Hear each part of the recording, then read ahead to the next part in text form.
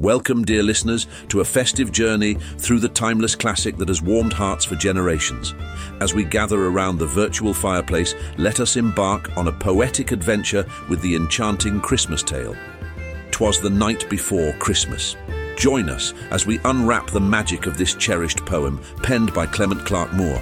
Immerse yourself in the spirit of the season as we explore the whimsical imagery and the anticipation of a visit from St. Nicholas. So, grab a cup of cocoa, settle into your favorite chair, and let the poetic wonder of Christmas Eve unfold in this special episode. A Visit from St. Nicholas by Clement Clarke. "'Twas the night before Christmas, when all through the house not a creature was stirring, not even a mouse. The stockings were hung by the chimney with care, in hopes that St. Nicholas soon would be there.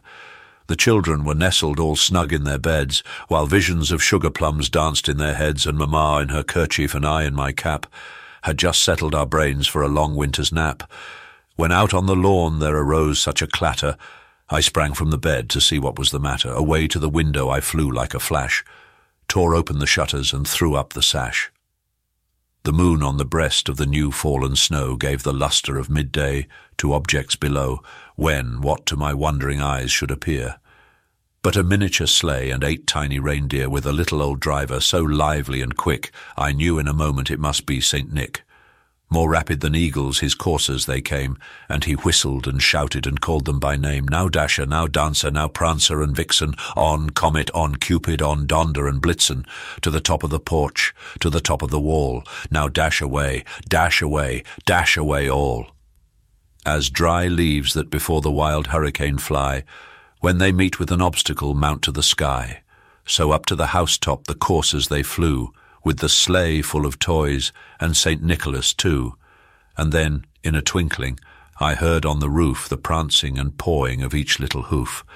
As I drew in my head and was turning around, down the chimney St. Nicholas came with a bound.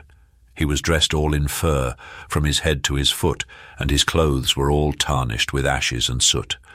A bundle of toys he had flung on his back, and he looked like a peddler, just opening his pack. His eyes, how they twinkled, his dimples, how merry. His cheeks were like roses, his nose like a cherry.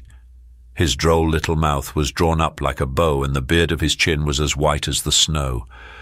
The stump of a pipe he held tight in his teeth, and the smoke it encircled his head like a wreath. He had a broad face and a little round belly that shook when he laughed like a bowlful of jelly.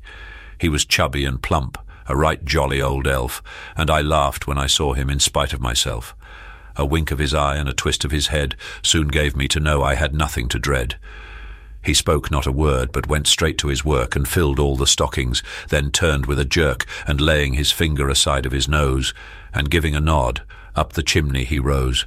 He sprang to his sleigh, to his team gave a whistle, and away they all flew like the down of a thistle. But I heard him exclaim, ere he drove out of sight, "Happy Christmas to all, and to all a good night." Thank you for listening to this episode of the Car Time Stories podcast.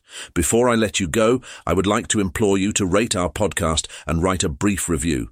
Your help would be greatly appreciated. And finally, please visit cartimestories.com to purchase our premium video content. Until next time, we thank you and hope that you tell your friends about the Car Time Stories podcast, where we strive to fuel young minds one story at a time.